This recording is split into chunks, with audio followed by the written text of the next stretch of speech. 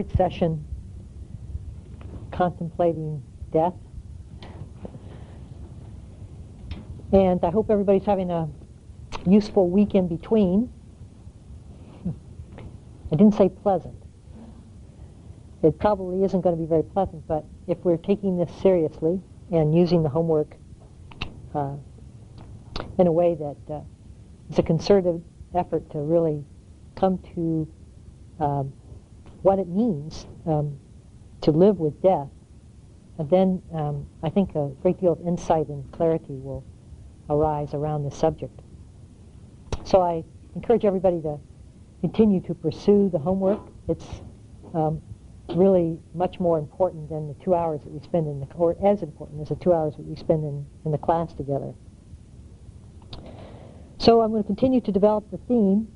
I left some extra copies of the Marana Sati Sutra on the table there for those who didn't get a copy last week.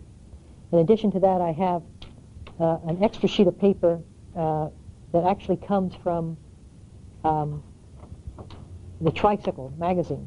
And it so happens that there's an article on the Marana Sati Sutra in the Tricycle magazine. So I encourage you to read that. But this particular page I thought was excellent. It gave the essence of the sutta as well as a commentary on how to use the sutta in terms of thought and reflection, how to keep the reflective posture of the sutta and have it serve you in a useful manner. So everybody make sure that you pick up this handout and to read it and to really use that as the homework for this week. The homework for this week will be to do the first three of the inevitabilities of death, the first three reflections. And actually you can pick one of those three. You don't have to pick all three, just one of the three that resonates with you. So to continue to explore the values and difficulties in working with this contemplation, I'd like to start off with a quote from Milarepa, who is a Tibetan yogi of some renown. And he says, in brief, without being mindful of death, whatever Dharma practice you take up will merely be superficial. So, what does that mean? I mean, most of us don't incorporate death in an ongoing basis in our Dharma practice, and seems to be what Milarepa is hinting at here is that unless somehow we include death, somehow we include death in some form or other in our meditation practice, that we're not really coming to the essence of what meditation is about.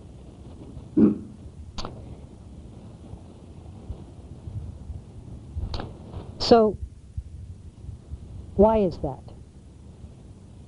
Dharma practice, as we understand, is the practice of looking at the truth of things, the nature of things, the way things really are. And of course, one of our big avoidance when we look at the way things are is avoiding the ending or the depths of things. We don't want our relationships to end. We don't want summer to move into fall. We don't want it to get darker around here and start raining. Am I hitting home? And therefore, we live in the false idea of the continuity or the continuation of what we want life to be at the expense of the ending. And unless, according to Milarepa, we allow the ending to also be the part and process of our living experience, then we are somehow being pretentious in our idea that we are growing. So what are we growing in relationship to if we aren't growing in relationship to the understanding of the way things are? It also defies the idea, if we don't start working with death and dying, and you know, it's not only the physical, thinking about your physical death that I'm talking about here, but just beginning to include the joy of birth and the grief of loss and the whole range of what it means to be alive. Really, if we are fixed on obtaining something, and this relates back last week to the homework as well as to the description of the Buddhas, and when he said that somebody will have difficult dying if they are attached or attached to sense pleasure, that if we just perpetuate the idea of having, of gain, then we're always moving away from the idea of not having and losing. And if our idea of life is to, and our goals of life are to, have a nice home and to have children and to have so much money when we retire and to have a good job and to be renowned citizens and on and on. And if we're always working towards those accomplishments, those goals, and setting those as our priorities in the way we look at life, then we really don't have much time to really be alive in the process of just being who we are. We're always in the process of becoming something we want to be. And so we're really never settled back and relaxed with ourselves just as we are. And therefore, we're never realizing who we are in this moment. We're always trying to become someone else and sort of leaning forward into the moment, toppling into the next moment, away from the one that we're living in. And so in some ways, having, or wanting to gain, or wanting to access, is a form of perpetuation of life at the expense of death. And that being, or settling back, is the meeting of the life and death. It's just being with somebody, being with ourselves. Now, if there weren't any death, having would be what we would want to perpetuate. It would perpetuate itself, would it not? If there was no such thing as death of anything, then I could relish in the fact that just having and accumulating would somehow be what life was about.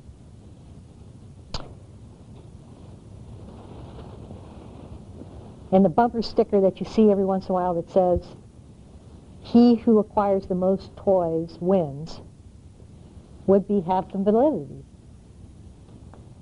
But the fact is that not only do we die, but things die as well. And therefore, wanting to acquire, in the acquisition there is a certain death. And Ajahn Chah once spoke to that fact. Somebody asked him how they keep from getting upset when life fails them. And Ajahn Chah said, "Well, you see that glass?" He says, "When I acquire that glass, I already see it as broken. And then when it does break, my heart doesn't break with it." That in the very sense of having, the very sense of acquiring, is also the sense of demise and the sense of loss in that thing. Things die. I die. Our world dies. Our inward world dies. Our inward world is always cresting and falling, and waning and waxing, moving on to something else, evolving. And then we face what's called the 8 worldly concerns. Again, it's wanting life in one way as opposed to the other. It's the gain and loss. It's praise and blame, happiness and unhappiness, fame and disrepute. And we set our course to achieve one end of that spectrum, one end of that continuum, the gain, the praise, the happiness, and the fame.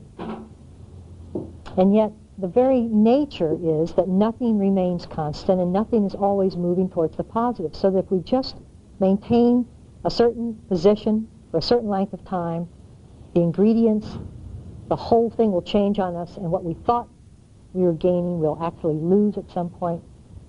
Something will happen where there will be some loss which upsets us. Where we thought we were leading towards happiness, we'll find ourselves miserable. Where we thought we were being praised, all of a sudden it'll turn on us and we'll find ourselves caught in blame. And the fame that we had will be in flight, and we'll find ourselves in disfavor. That's the nature of life. That is what life is. Life is not always one side of the equation. And in fact, to live as if life were one side of the equation is to not to understand the relativity of the two, how you can't have just one side of the equation. But the more you pursue the left hand, the more the right hand comes in on you. The more subtle we want the left hand to be, the more subtle we want our desires, our happiness, our forms of happiness, our forms of pleasure, the more subtle the forms of discomfort also creep in. Like the refined wine taster, whose tastes are so acutely tuned to the taste of wine that they can only enjoy the 1952 Cabernet Sauvignon from some remote region of France. All the other wines don't live up to their expectation or their sense of pleasure.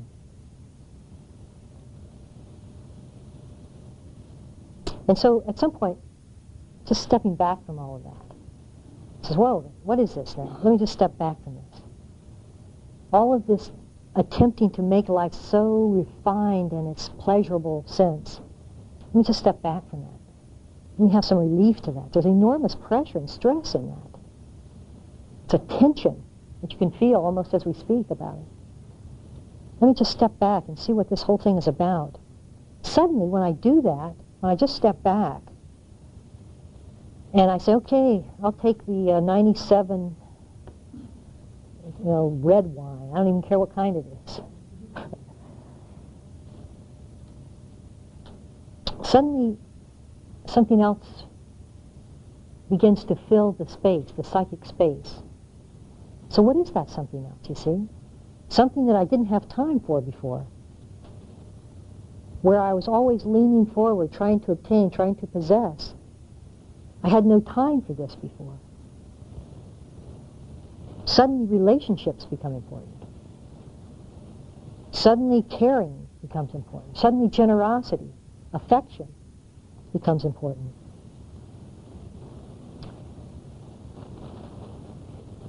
As long as I'm looking for the world to provide something for me, there's a very strong relationship of the world and me. And where can there be generosity when there's that sort of tension and that sort of denial of everybody else, negation really of everybody else in relationship to the world of what I want? But when I can step back and suddenly everything can come in. I'm not trying to deny this nor that, life nor death, fame nor disrepute, praise or blame, happiness or unhappiness. Then there is a different way that I am in the world, a different posture that I take. I was watching some hour of Mike Wallace, interviews on Mike Wallace. I like 60 Minutes, so I was interested in this interview with him. And it went through a lot of his 60-minute interviews. But the one thing that actually stuck with me, he's like 79 or 80 years old, was at the very end of this hour, he said, I've done everything in journalism I always wanted to do. There's nothing left for me really to accomplish. I'm not really too interested in doing more or being better at it, really. I just want the people who know me to feel more relaxed and good about me being with them. And if you know his interview style, he's can have a kind of a hard-driving style. And to me, it was an understanding of this very point that we're making. That at 80 years old, when he's at the end of his life, he realizes now, which is actually good insight, and oftentimes we don't, no matter how long we live, we don't have this insight. He realizes that, it's different. It's not wanting or moving or being ambitious, but it's a different relationship to people. Oftentimes when we're with the dying person will be going through some crisis in which they're being very hard on their family. Sometimes a lot of verbal abuse and screams and anger. And one of the things that the hospice staff has learned to ask the patient is, how do you want to be remembered? How do you want your family to remember you? Now, when you're 30 years old and somebody asks you that, it doesn't have the impact of being on the edge of your life with a few days to live. Because how you are with your family, or what the parting relationship is going to be the final taste they have in their mouth of you when you do die. And we are creating that taste as we live moment after moment. But more importantly, it's not just to our family, but it's to the whole world. It's the impact of the whole world, you know. In purgatory, they say, in Christian sense, they say they weigh all the good things you did with all the bad. I know nothing about that, and I don't particularly ascribe to that point of view. But I do think that there is an inherent value or an inherent mark that we put on the world, that we have on the world as we live our 70 or 80 years. And that there's something in that we are always moving the world towards more understanding, towards more clarity, or towards more confusion. And I use that word rather than good or evil because I really see that what good is a movement towards clarity. And what evil is a movement towards confusion. It could also be said towards separation and towards individualism.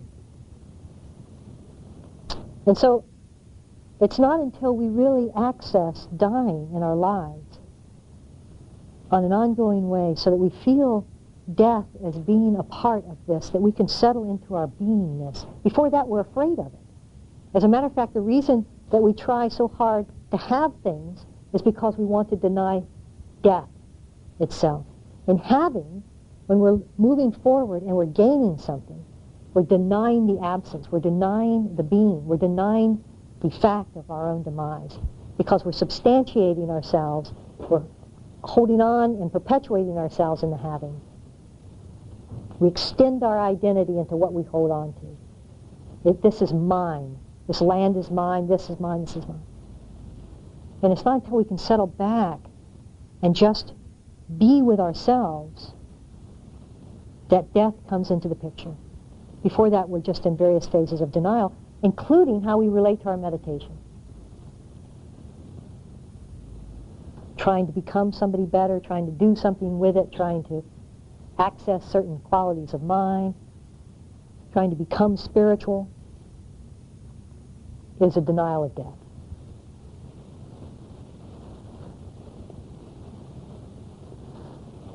And a denial of death is a denial of generosity, is a denial of caring, is a denial of affection. It is only when we can really allow death into our hearts that all of that comes in with us, including the sorrow of our lifetime, which is one of the reasons that we run so hard from it, because of the accumulation of grief that we all feel in relationship to our life. We don't want to feel that. We don't want to feel the loss. We only want to feel the gain. Death is the ending of time.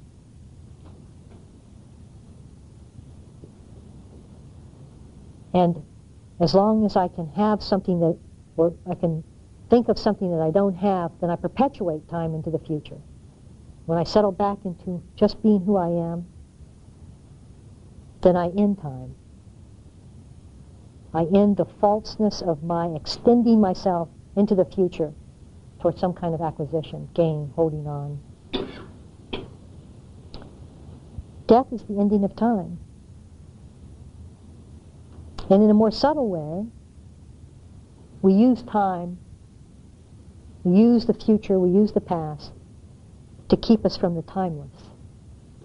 Every once in a while we'll be sitting here and something will descend. It's not coming from me. It's a community descent. It's a community benediction.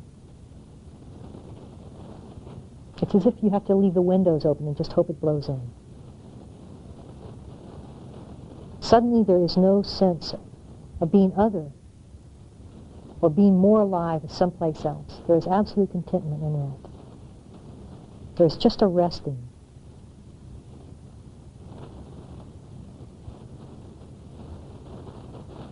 And to feel that, just to be able to get a sense of that, for even a second, for even an instant.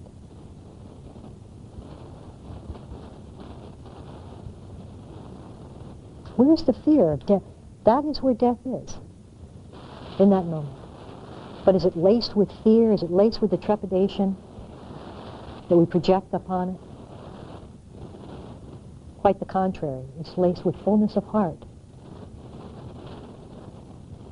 It's laced with genuine affection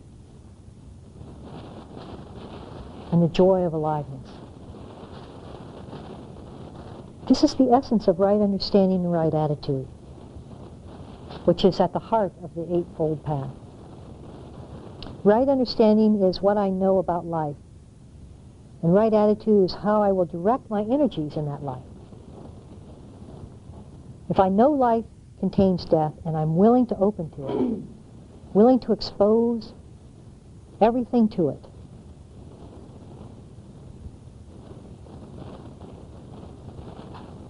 then I also want to learn about it.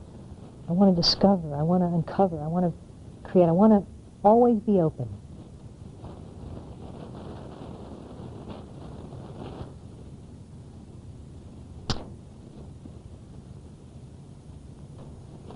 This culture, we value people who have opinions about things.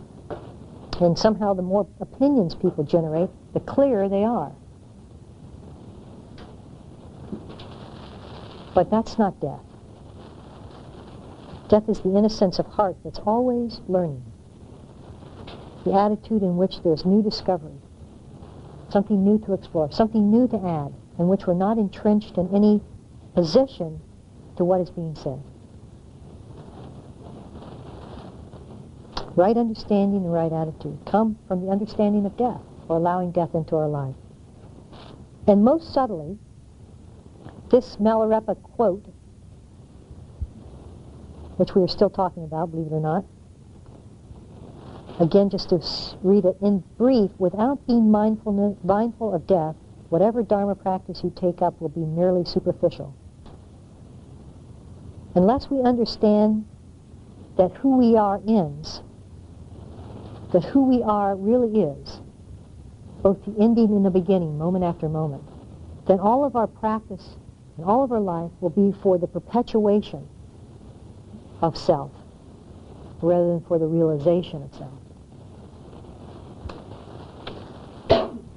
And the perpetuation of self, no matter how subtle, no matter how engrossing, no matter how refined, no matter how pleasant, is a denial of death. And the grossest aspect of this, I was my first meditation teacher. I was living in a singles apartment. And a man came through who said he was going to give a meditation class. And I wanted a meditation teacher. So I went to this class. And he charged us all $10 to come in to it. We were going to pay $10 the first week, and then if we came back the second week, we were obligated to much more money than that. I can't remember how much it was. And he said, okay, week 1, this is what I want you to do into practice. I want you to think about the thing you most want and dwell upon it all week long. And what you're going to find is that this meditation will bring it to you. You just need to Cadillac anything. And you'll find that after X length of time, but he couldn't promise how long, it would come to me. Now, I was very new into all of this. But even then, something smelled fishy. And I never went back. For it felt to me as if that was somehow, and there weren't lots of people, but there was a lot of energy around this dwelling. And so he was teaching meditation as a continuity of self, as a perpetuation of self. It was refined capitalism. subtle capitalism.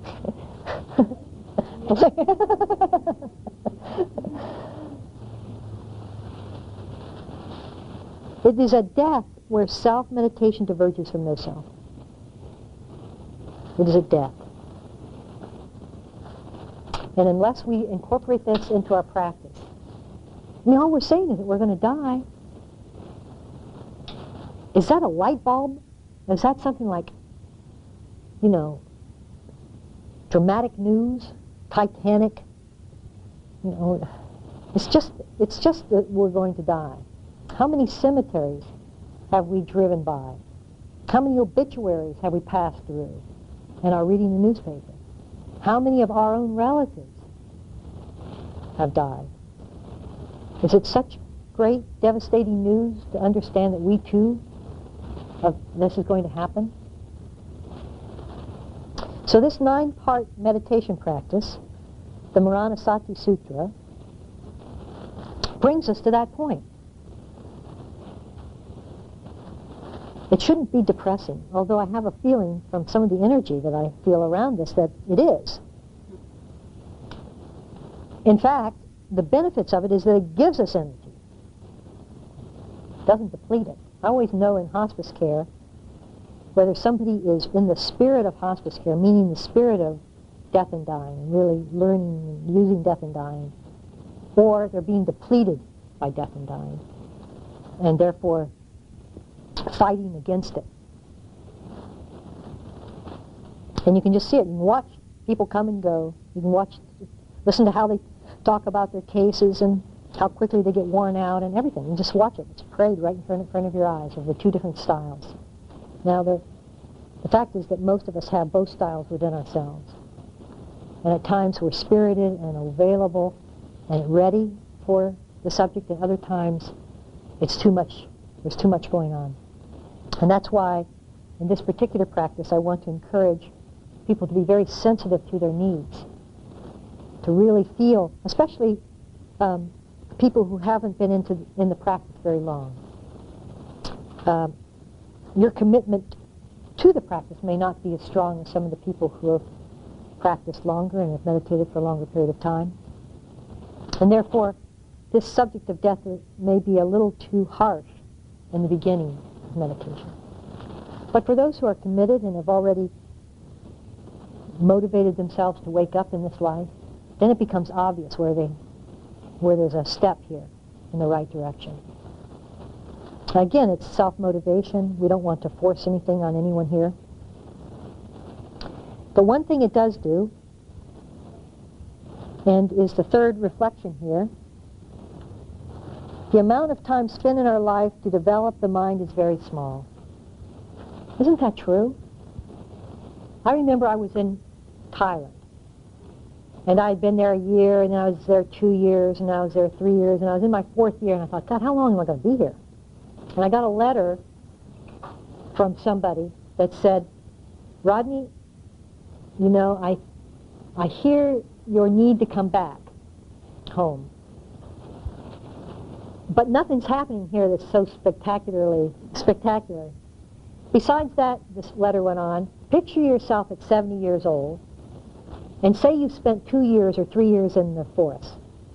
Look at those 3 years compared to the other 70. And all of a sudden you begin to see that the amount of time you're spending, no matter how long it is very small in relationship to your whole life. How much do we really practice in the course of a day? How much time do we really spend waking up in the course of a day? 1 hour? 2 hours? It's relatively small if we're honest with ourselves. It's relatively small compared to the rest of our lives. Dharma practice. How else the energy of reflecting on death will allow more time to be nourished with the energy of Dharma. Because we have to stabilize ourselves in this. And the only thing we've got when you start reflecting of how I'm going to die is to opening yourselves up. It forces you to open yourself up away from having. I mean, if I'm going to die and like this and holding on to everything, that's a tragic death. But if I'm going to die and I'm in affection and joy, and I'm in contentment,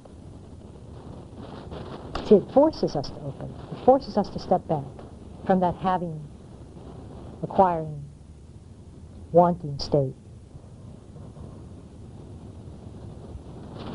And it starts putting things in perspective a little bit so that our busy life is seen in perspective. I mean, what's so important to do? Some of you have probably been to other parts of the world, out of the country. I thought one of the important components of coming back into my own culture after being out of it for so long was a sense of, why is everybody going so fast? What is the rush? And what's so important? I mean, in the East, they don't rush like that. They rush in a different way, but they don't rush like that. And it just felt, you know, I still feel, I don't feel, even after having been back now for 15 years, I don't feel encultured again. I'm not an American in the same way I was when I left. I probably never will be. It's just like sometimes you just see what's happening with that. Why is this? It just shows you things in perspective. As someone once said, we were all cruising on the Titanic, not on Carnival Cruise. We're off playing shuffleboard, and the iceberg's right up ahead. But we don't believe it. What tragedy will force us to observe that? And the profoundness in the simplistic message, the message of simplicity, not simplistic in that sense, of being in the moment, being here now, profound quality of that, of living there. That's where death will take us. Milarepa says, death is a good practice in the beginning, middle, and end. I fled to the mountains because I feared death. I have realized emptiness, the mind's primordial mode of existence. Even if I were to die now, it would be with contentment.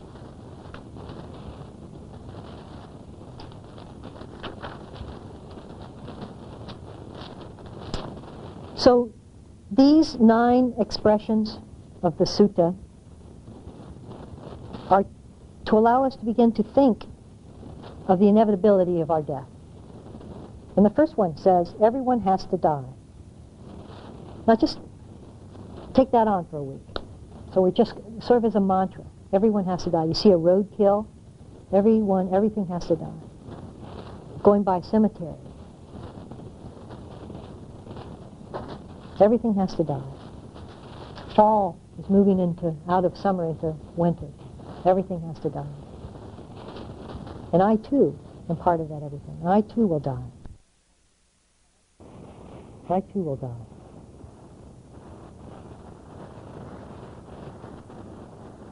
No exceptions. How many of you have seen these old movies that are on channel 22 or whatever the channel is for the classic movies? And you see the movies of some famous movie stars in the 20s and 30s, and they all look so young, don't they? So vital, so alive, just like we look. Where are they now? Just look at the movie and see if any of those people are still alive. And if they are alive, what do they look like?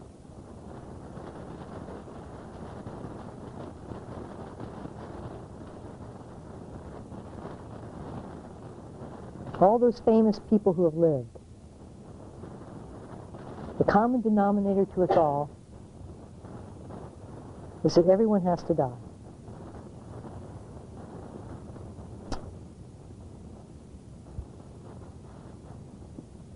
The Buddha said, young and old, foolish and wise, rich and poor, all keep dying as a potter's clay vessel, large and small, fired and unfired, all end up broken. So, too, life heads to death.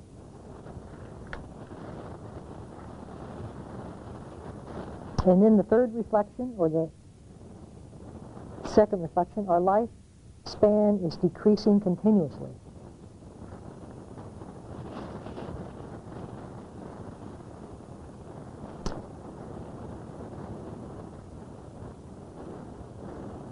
I don't know, sometimes when I buy something new like a sweater or shirt, I don't want to wear it and wear it out. So you wear it once, kind of look at it in the closet for a long period of time, and then it gets old anyway. It's out of style or something, and you never even wore it because you wanted to save it.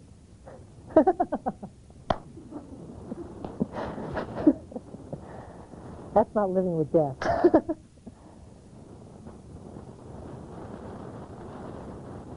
We can't save our life for a better time. Sometimes we try to protect our children from life. Can't do that. Can't protect them from it. Can't save ourselves for a better time.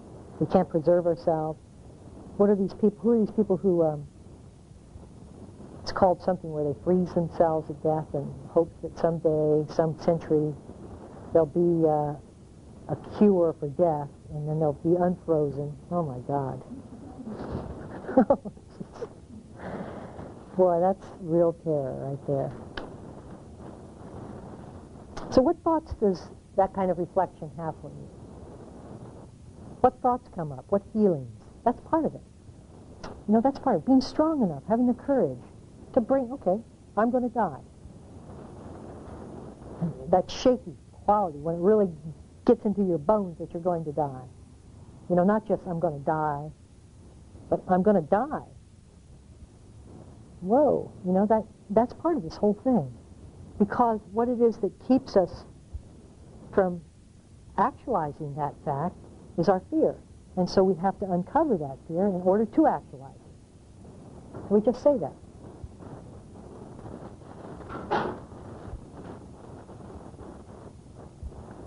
Every time you can look at a clock or a watch to bring this into focus.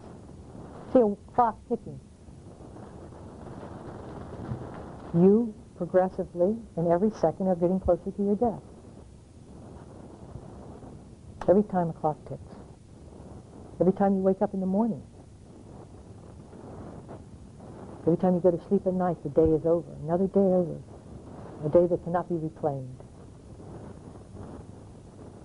And how is it we approach the next day? What is our attitude? What does that bring to us? You see how you have to have a certain degree of stability and equanimity even to approach the subject.